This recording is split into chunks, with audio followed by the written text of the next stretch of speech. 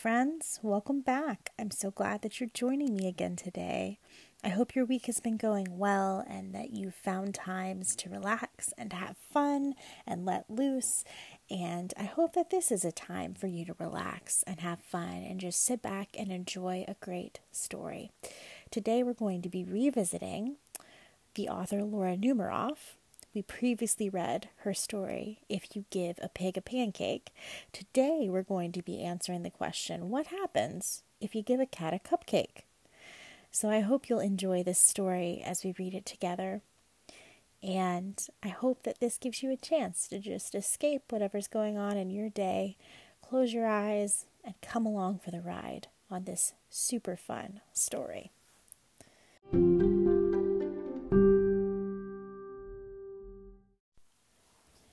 If You Give a Cat a Cupcake, written by Laura Numeroff. If you give a cat a cupcake, he'll ask for some sprinkles to go with it. When you give him the sprinkles, he might spill some on the floor. Cleaning up will make him hot, so you'll give him a bathing suit and take him to the beach. He'll want to go in the water and build a sandcastle too. Then he'll look for seashells. He'll find a few other things as well. He'll put them in his pail and try to pick it up, but it'll be too heavy. He'll decide he needs to work out at the gym. First, he'll warm up on the treadmill, then he'll lift a weight or two. He might even try a karate class. After the gym, he'll want to go to the park. When you get there, he'll see the rocks. He'll climb as high as he can go. At the top, he'll see the lake. He'll want you to take him rowing.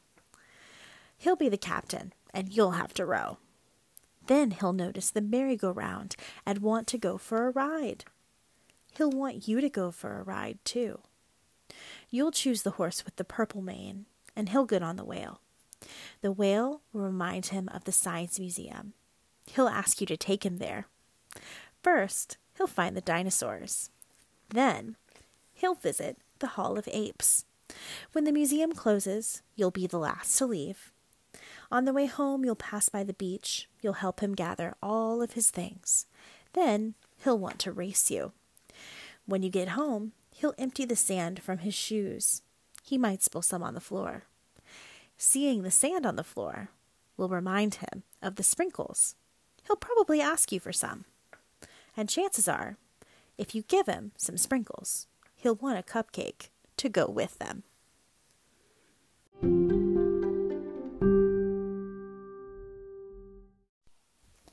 Well, friends, this was another short and sweet story. I love the style that Laura Numeroff writes these stories in. The idea that one small action turns into a chain reaction of events.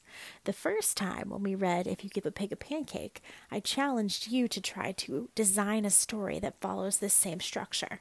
Start with one event that's going to trigger another event. And remember that at the end, you want something that'll bring you back to the beginning. I would love to hear some of your stories. Don't forget that I do have the option of leaving voice recordings. If you go to my Anchor FM page, you'll see the button there that you can click to do that. You can also use that button to submit any stories that you think we should read together.